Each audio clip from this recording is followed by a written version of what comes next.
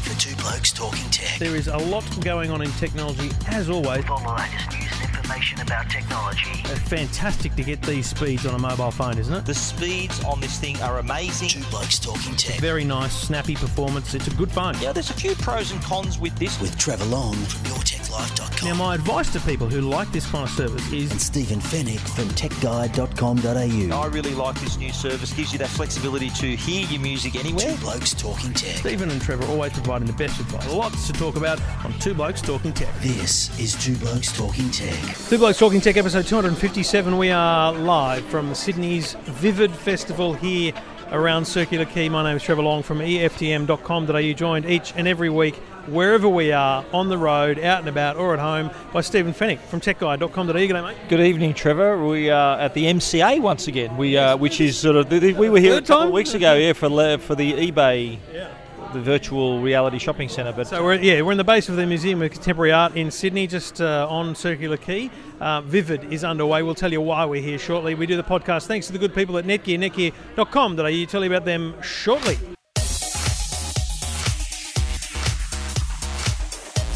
And I should apologise for the atmosphere, but I think the atmosphere adds to the podcast, Stephen. It means that we're putting in effort to go wherever, because look, let's be honest. We are now into the 6th month of the year, and we have maintained our commitment to a in-person podcast. Thank you very much, everyone, for your support. I've never seen you more in my life, Trevor, in these last 5 months. It's No one's asking questions. no, not that there's anything wrong with that. Now, we're both wearing big red jackets with Canon just subtly on the front.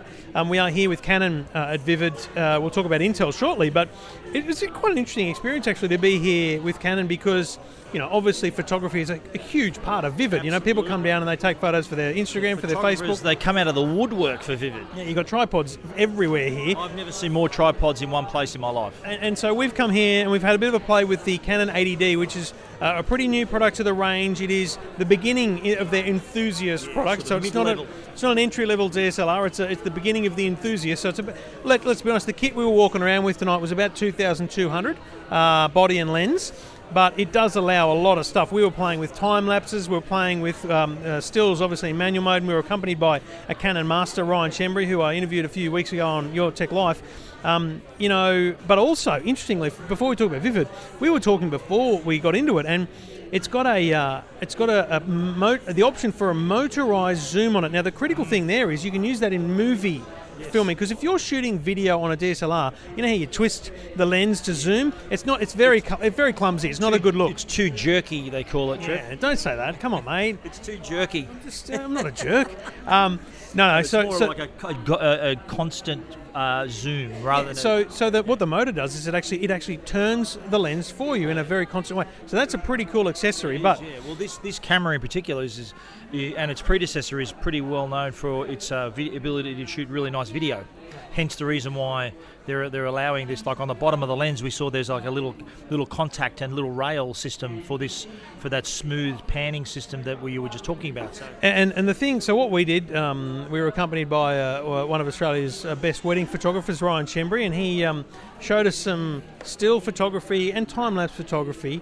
Because the thing about this is, and I don't know how much photography you've done, I've tried, I've dabbled, but it's bloody hard to get it all right. You've got apertures, you've got exposures, you've got ISOs, you've got shutter speeds, all these things need to come together. So it was interesting to see someone professional just stand there, he look at it, and he starts with the ISO, then he looks at the aperture, and then he goes to the shutter. And working through it that way, it's a great thing to experiment with. And the other thing I learnt tonight was not to take the same photo as everyone else. There was a point where we were standing in front of the Museum of Contemporary Art, and he said, turn around and shoot backwards. And we were shooting the glare from the projectors. A much more interesting photo. 1 second shutter speed, so you can see the light actually popping through the picture. But now that was a fascinating little walking tour that we did. We went down, we shot the Opera House, we went into a laneway where there was like these illuminated bottles against a nice backdrop.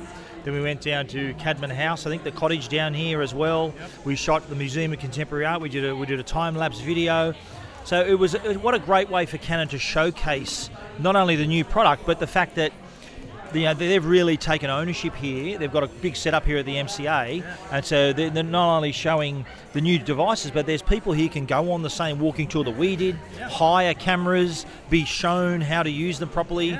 So it's There's a three great levels. way. There's three levels of things you can do here. You can come in and just rent a camera for the night. So you think you know your stuff, you just want to rent a better camera or just trial a camera. You can rent it, pay, and then you return at the end of the night. You can, as you say, you can take a walking tour. You pay to be accompanied by a Canon master through the place, and then there's a helicopter you can take from the airport, and they have it rigged up with the top of the line camera on a gimbal so that it's steady.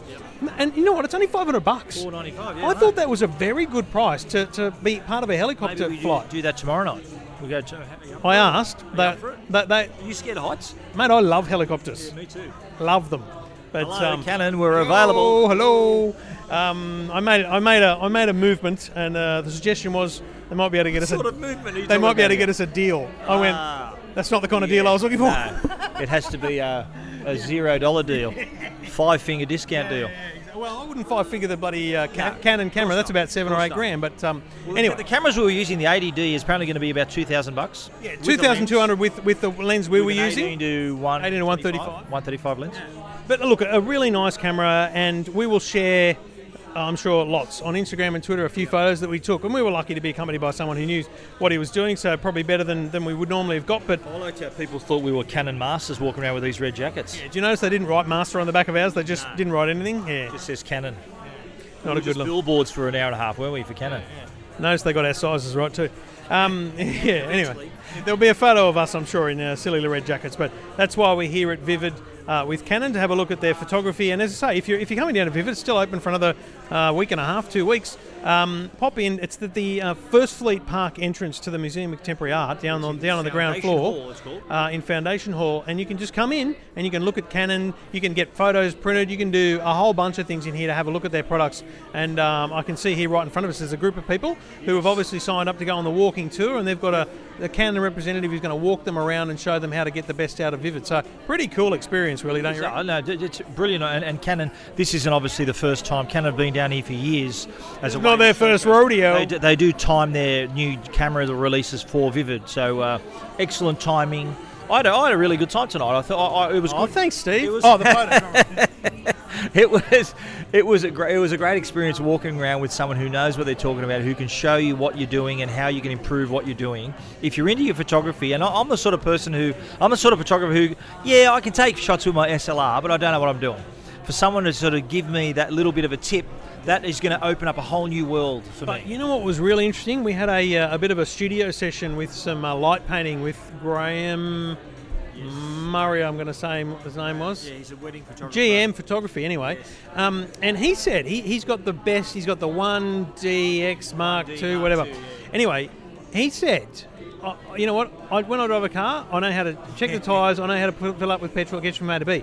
He said what a high-end camera like that does is allow him to focus on the photo and not how to get the photo. So he can frame the photo, he can look for the light, he can put people in the right spot, he can be at the right angle, and the camera does the work. Isn't that, well, even in manual mode, the settings you can adjust, the camera does the heavy lifting. The camera, that's why it's such a good camera, is it can do that, can capture the light how you shoot it. We didn't get a chance to question him, but he mentioned, with digital it's so much easier. Imagine, and I said to you tonight, the best thing to do is take a photo and then adjust one thing, change the shutter, and you take another one, and then you take another one, and you start to see what makes it better. Imagine doing that with film.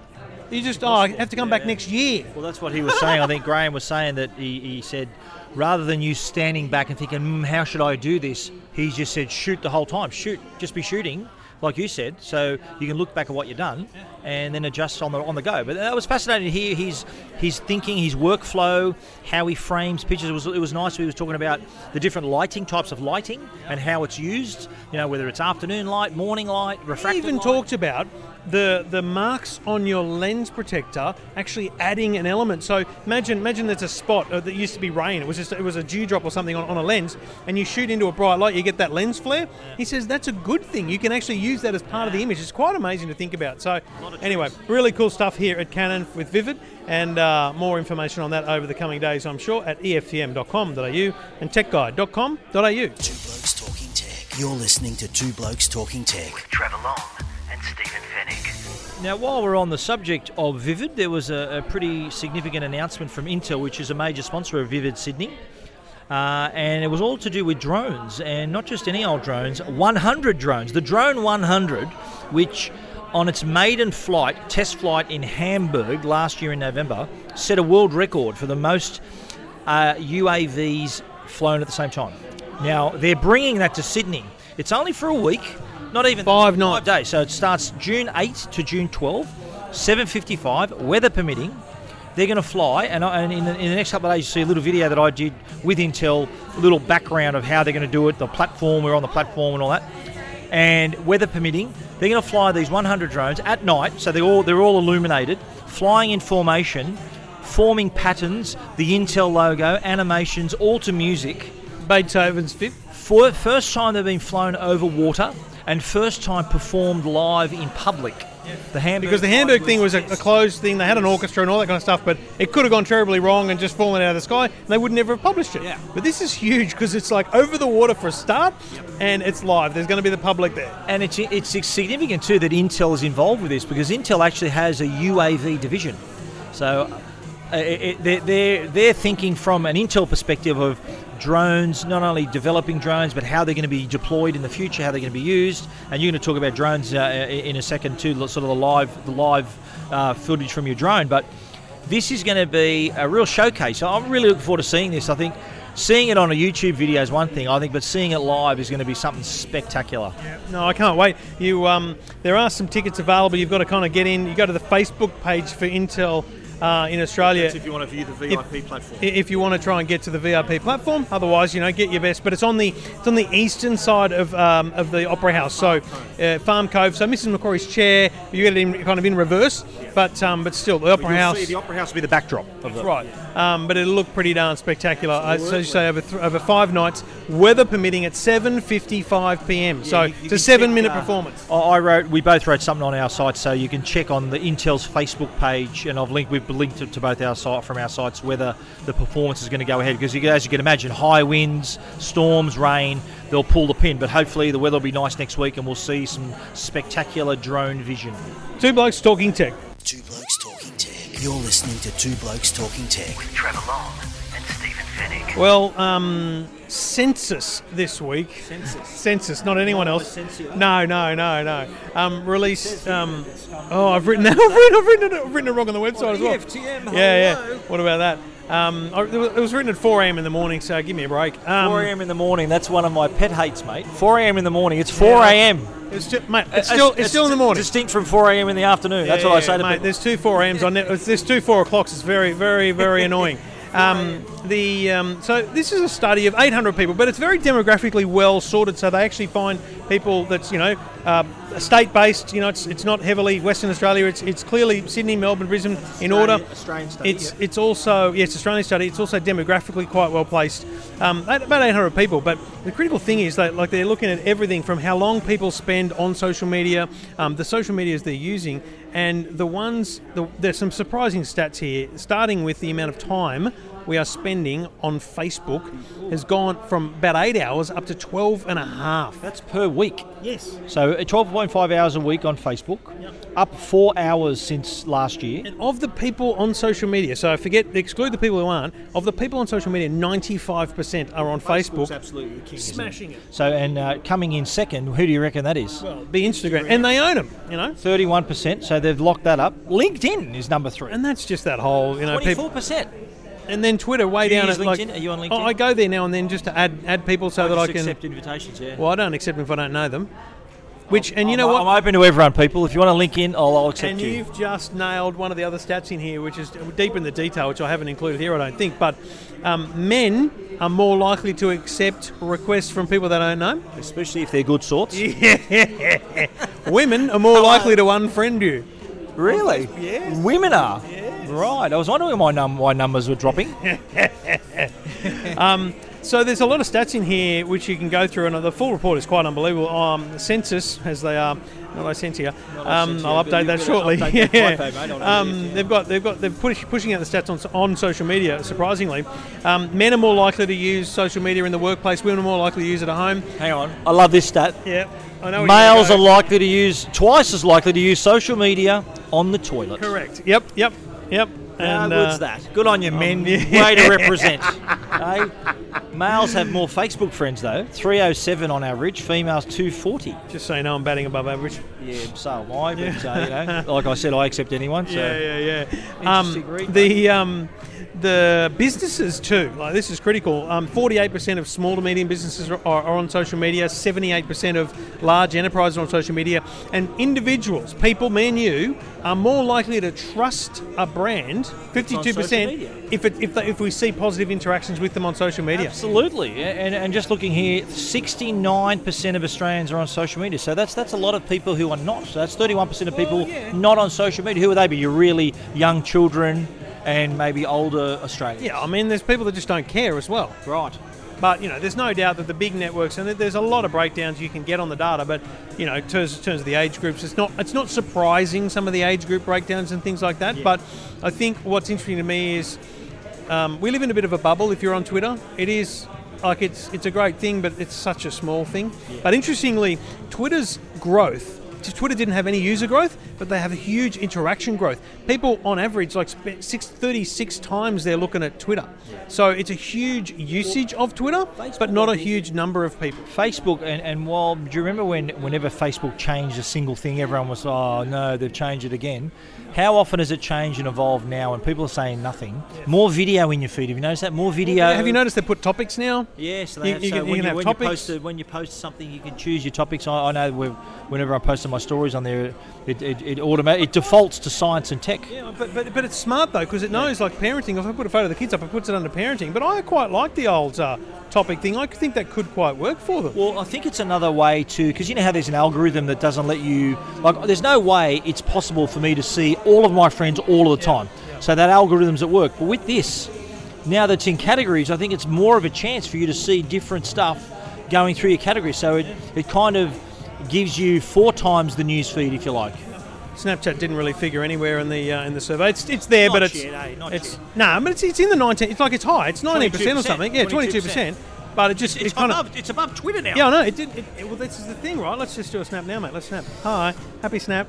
It's officially a Snapchat. It's our first Snapchat on. Is that right? No, we have done one before. Have we? Yeah, okay. Yeah. You do them. You talk while I talk. I'm on it. I just watch. You talk while I talk. Yeah, I know what you observe. I know what you observe. What? No, it's all good. No, but I think you think of, and I don't know if it's in these details here, but what like the ages of people. I know that on Facebook it has to be. What do you have to be? 12, 13 to be on. Mate, there's a little bit younger than 13 on Facebook. Yeah, they just changed the date. Exactly right. But I'm just so that's the uptake. I think that'd be a large chunk of the people who are not on social media are the really young people. That's quite a percentage of people under 13. That'd make up what? 10% of the population? 10, 15%? I don't work for the ABS, I don't want to guess. Well, I'm just speculating. So that'd be half of your 31% that's not on social media. Yeah, I know. But it's interesting. Look, it's interesting data. I think Twitter has the most to be worried about in terms of their overall, future growth, those kind of things. They're kind of plateaued, haven't they? Their numbers. They're like Instagram overtook them in 12 months. Yeah, in big time.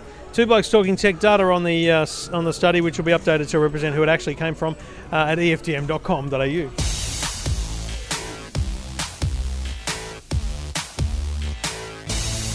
And we do it all each and every week thanks to the good people at Netgear, netgear.com.au, and every home and small business should have solid, powerful Wi-Fi, and Netgear can provide that for you. Whether you are a small home or a large home, there's a solution to suit everyone, from a basic single band Wi-Fi router to a modem router that has tri-band high-speed beam forming active antennas. They've got it all, the X8 being the top of the pops for Netgear, and all of that can connect your home and ensure that your kids can stream their video, their Netflix and all those things while you're accessing the web or files on your local network. Share them across the network as well. Netgear.com.au for more information. Check them out now, netgear.com.au. Two Blokes Talking Tech. You're listening to Two Blokes Talking Tech. With Trevor Long and Stephen Fennick. Now, I don't know what prompted me to do this week, other than... I don't know either, Trevor. No, true. You know what it was? I was doing one of those things that we do often, just looking at people's product roadmaps and, seeing products, stuff that I can't actually talk about. But I saw a product which is in the market overseas but not available here yet. It's a set of headphones, noise-cancelling headphones, but it plugs directly into the lightning port of the iPhone. And that's where it gets its power from, so you don't have to recharge the bloody things and all that, which is a pain in the bum. So it draws its power like a USB port, lightning. Yeah, correct, yeah, right. So it's obviously it degrades the battery a bit, but it's drawing power there. But also it's fully digital, so it's using there's no D8, there's no DAC. It's coming out digital, so it's better quality audio. Anyway, it got me thinking this is the future, right? Plus, I got you've probably got them too. The new Sony headphones. There's big over ear. There's the around the ear. They're Bluetooth. They're wireless noise cancelling. Mate, we're moving towards wireless. We're moving towards Audio Technica ones as well. And it's all heading because Apple in September is going to announce an iPhone 7 that does not have a headphone jack. Yeah. And it's a strong rumour, isn't it? And the reason why is because they want to make it thinner. It's a size restriction. If you think of every single part of the device and how it defines the scale of the device, okay, you've got a screen and then you've got the home button. What else? The headphone jack, that and the lightning port. So once you take away the headphone jack, you go from being able to go about 6 mil, you could go to 4 mil potentially. So it could be a thinner device, right? Now, the reason I want to talk about this now is because I know that everyone's going to freak out. I just know that everyone's going to be, oh my God, what are we going to do? Now, when you buy... There'll be a converter though, won't there? Well, I'm confident that when you buy the iPhone, there'll be a set of headphones that plug into the lightning port for a start, right? So you'll get a set, right? That's fine. People that have existing headphones that they really, really want, there'll be a converter. You'll probably have to pay $25 for it, but there'll be a converter. And all the new headphones are coming out with either wireless or they'll have... I don't use headphones now with a cable. That's wireless. The thing. I'm already wireless. So I just think... chill out, people. If you're going to start freaking out about it, we want to bring you on this journey early, right? Don't panic. And I don't think it's a bad thing. I think Apple. It's not the first device. There's a couple of Oppo's got an Android phone that has no headphone. There's a few devices out there that don't have headphone jacks, so it's not unusual. But you know what? I think it's it'd take a company like Apple to do that, though. I think Apple's the sort of company that says, you know what? We're getting rid of the headphone jack. Yeah, but now the courage to do it and the customer base to do it. Like they've done it before with. They were one of the first companies to get rid of the CD drive, a DVD drive out of their computer. Remember when they changed from the 30-pin to the Lightning? It was a nightmare, and that's the nightmare I want to avoid. Yeah, of course. No, I think that we're not going to see this till September, late September, October, and the fact that Apple's doing it, you're going to see Samsung do it. So get ready, people. Get ready. Headphone jack, thing of the past. In the case of the iPhone, the adapter will be your saviour if you've got a particularly favourite pair of headphones, like Bose noise-cancelling headphones, all wired. They don't have a noise-cancelling wireless headphone. But that has to be their next device, mate. Well, you'd think so. They've got an event actually next week, so I'm hoping that that's one of them. But you think about this as well. What night's that? Maybe that could be podcast night. No, it's Tuesday. Tuesday in the morning. But you think about this, though. What do you do? Like, okay, it's one thing to say, okay, headphone companies are going to go wireless, okay, brushing the cable. What do you do on the plane? Exactly right. What are you doing? There'll have to be a way to plug in a cable if you want to listen to it on the plane. Well, I would suggest that we're moving much towards bring your own entertainment on a plane anyway. But there's still, mate, I still like to plug my headphones in. I've got a little, the adapter plug to put in. Maybe, here's an idea, maybe rather than having a physical adapter plug, you still have that plug, rather than actually plugging something physically into it, it's a tiny little Bluetooth dongle that you plug into the system. I love the idea, but I think it'll just be a little adapter you buy for $25 and it plugs into the 3-prong, the 2-prong, whatever it is, and your lightning goes into that. And you'll have a lightning headphone. But how much more convenient would it be? You're on a plane.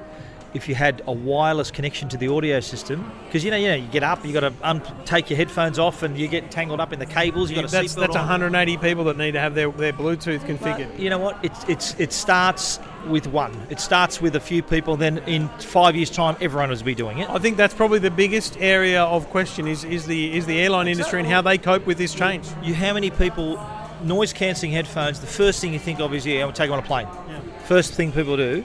So that's an area where, we're going to be wireless for the iPhone 7, but if you've got a 30-hour flight to London, you want to be able to plug your headphones into something. All right, the two blokes are keen to hear your thoughts. Ziggy Zaggy, the hashtag on Twitter, if you've got an opinion on the headphone jack or other iPhone 7 iterations and rumours. Two Blokes Talking Tech. Two Blokes Talking Tech. You're listening to Two Blokes Talking Tech. With Trevor Long and and Stephen Fennick. They're playing some great tunes here. Oh, mate, we're getting down, as our photographer man friend said. Great. Now, what am I talking about here, Trevor? There's a device that, we talk about a lot of products, a lot of entertainment products, smartphones, computers. But in terms of health technology, I think this is one of the better ones I've seen, and it addresses an issue, especially if you're a diabetic. Now, I don't know any diabetics, but from my understanding, if you have diabetes, you've got to continually test your glucose levels. To do that, and you need to do it up to 6 times a day, you need to get like what they call a lancet, which sort of gives you a little cut or a little finger prick, draw a drop of blood, test it out, and you do that up to 6 times a day, which is, if you're a diabetic, it's one of those chores that you've just got to endure day to day. Well, this new technology that's been released, it's a device called the Freestyle Libre, which will make those finger pricking requirements a thing of the past. We'll make pricks a thing of the past, will it? It will, yes. So I'll give you some names. Hopefully we'll continue.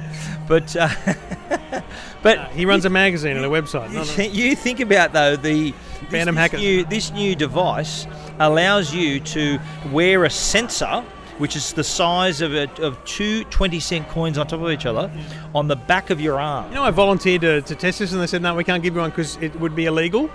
Like, because of health regulations, unless you've got diabetes, they can't give it to you. Oh, really? No, they just can't, because I don't have diabetes, you can't have it. Oh, right. But let's be clear, it's a little pink. That's still got to prick your arm, right? It still has a filament in it that's about 5 mil and 0.4 of a mil thick, and it pricks your arm, mate. It goes in. It goes into your fucking skin, mate. Yes, yeah. And you wear it for 14 days, and it's waterproof. You can wear it in the shower. You can swim in it, exercise in it, and then you have the reader, and then just scan the reader over that sensor, and then it gives you on the screen your glucose reading. Even gives you a trending diagram, so it shows you what way your glucose. Blood glucose trending now. Invest, sell. Two Blokes Talking Tech trending now. But no, I think you think about. Here's the catch, right? It's $95 for the device, for the reader. It's $95 for the sensor that lasts 14 days. 2 weeks, yeah, I know. So it's $50 a week, right? And I said to them, listen, are you kidding me? She goes, listen, I don't know, but if I was pricking my finger 6 times a day, I'd weigh up the convenience and the cost, and I'd make the decision as to whether it was something I wanted to do. Well, I think, though, being relatively new, I'd imagine that price may come down. You would think if you bought, 10 of them, it'd be cheaper. Look at demand, okay? And just to look at some stats here, there are 1.2 million diabetics in Australia. Yeah, right. So that's a high percentage of people, right? A large number of people. And 280 people are diagnosed with diabetes every day. Wow. So there's a market out there. And anyone listening to this podcast who is a diabetic or knows someone who's a diabetic, we'd love to hear your thoughts. Ziggy Zaggy # on Twitter, because is that extra money? Like, I'm not a diabetic, you're not a diabetic, so we can't really comment. Is it worth that extra money to pay to have this device for the sake of not being pricked 6 times a day? Okay, what are you laughing at? If you want to get rid of the pricks, is it worth it? I'm not sure I want to be pricked 6 times a day. That is absolutely guaranteed. But the other, I did post this. I did get a comment. I probably won't be able to find it right now. But someone said to me, because again, what would we know? But there are other technologies around that don't require the finger prick to get the reading. But I guess the question is, how accurate? Well, yeah, but I think what I read was that you've then got to do a kind of a calibration. You've still got to do a fingerprint to calibrate, which is what you don't have to do with this thing. So there are other solutions out there. But again, let's hear from you. If you know someone with diabetes, ask the question: would they be up for a single prick every 14 days as opposed to 6 pricks? You want 6 pricks a day or a prick once a fortnight? You tell us, people. It's just descended into kindergarten level down here again. The two blokes. Two Blokes Talking Tech.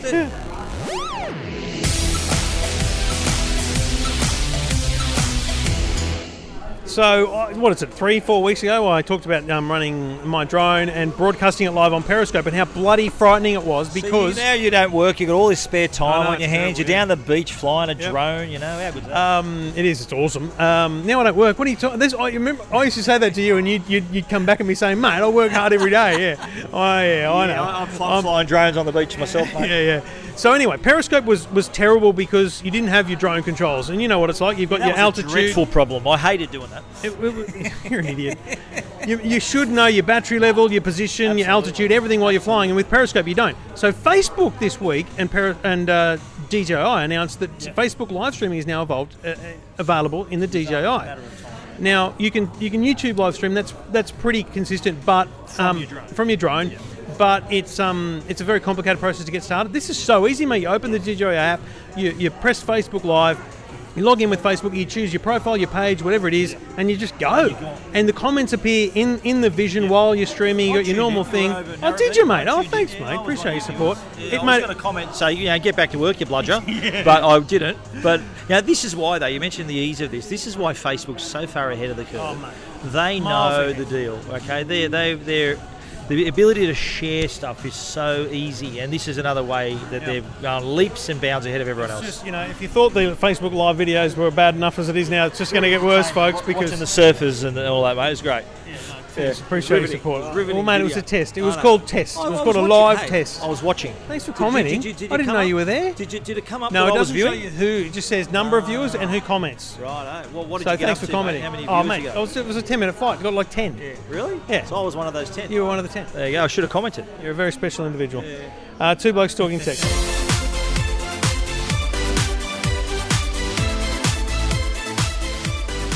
Now, it's at the moment, I think we're just seeing Computex in Taipei. Which looks like a riveting thing.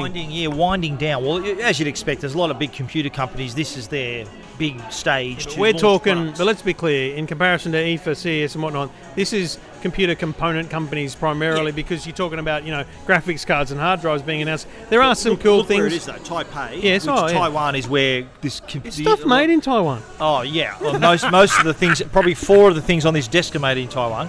But are we two of them? The show itself. Well, have you been to Computex? No, I've been a couple of times. It's obviously computer centric, and you're right. It is not a lot of consumer stuff, but it is the stage where here are the new computers, here are the new laptops, and one company that in particular used this as an occasion was Asus, and they launched their Zen. Asus or Asus? It's Asus. I don't know. Asus, but they launched their ZenBook 3. And made no secret of the fact that it was a really thin and light device. And naturally, when it's thin and light, what do you compare yourself to? The MacBook. Yeah. So they said that it's thinner. Why were you whispering? Lighter. I don't know. There aren't any... this bug over here might be a company representative, but is thinner, lighter, and faster than the MacBook. So the MacBook... kind of set the benchmark. Remember the 12-inch MacBook I'm talking about here, 12-inch Retina display.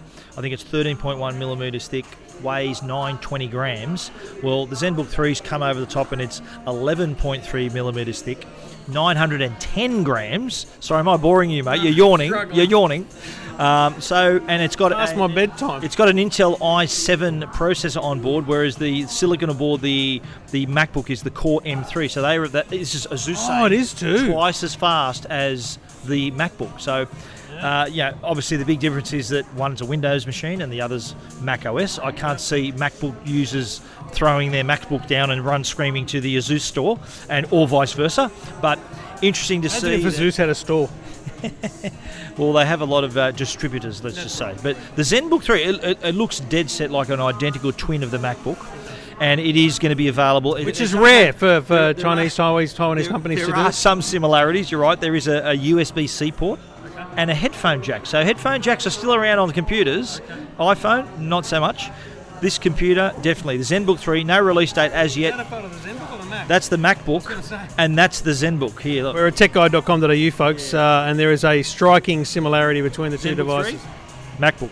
But let's not... ZenBook 3, MacBook. ZenBook 3, MacBook. But let's not kid ourselves. If they were in a police lineup, you'd be hard to tell them apart. It was him, Your Honour. Get Kramer in there, that'd help. The details of the ZenBook 3 are at techguide.com.au.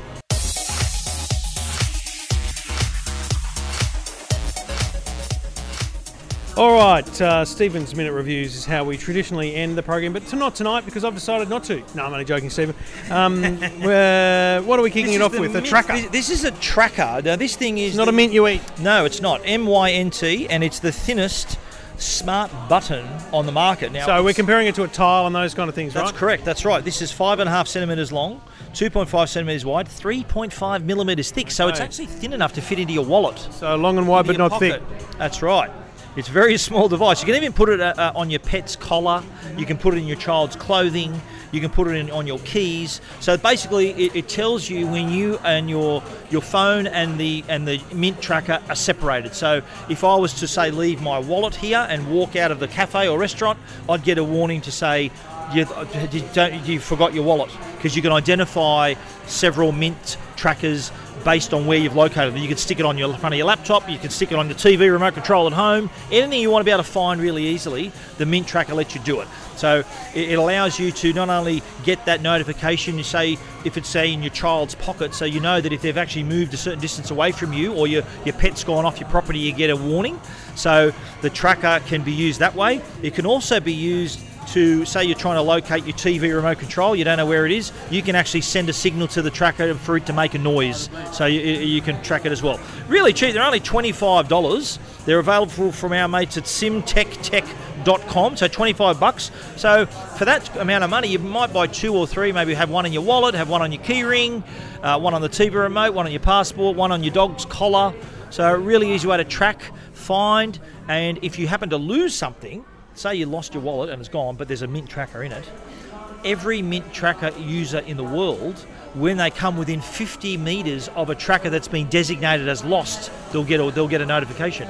So that the worldwide, Tile, but the worldwide community can help you locate things. That is a community, and this is just an editorial, but I think that needs to be open source. So the problem with Mint and Tile and all those things is they're individual communities. That stuff should be open source so that a Tile user can find a Mint and all that kind of stuff. But anyway, whole other issue. All user can find a Mint. Bloody If oath. you got bad breath. Two Blokes Talking Tech.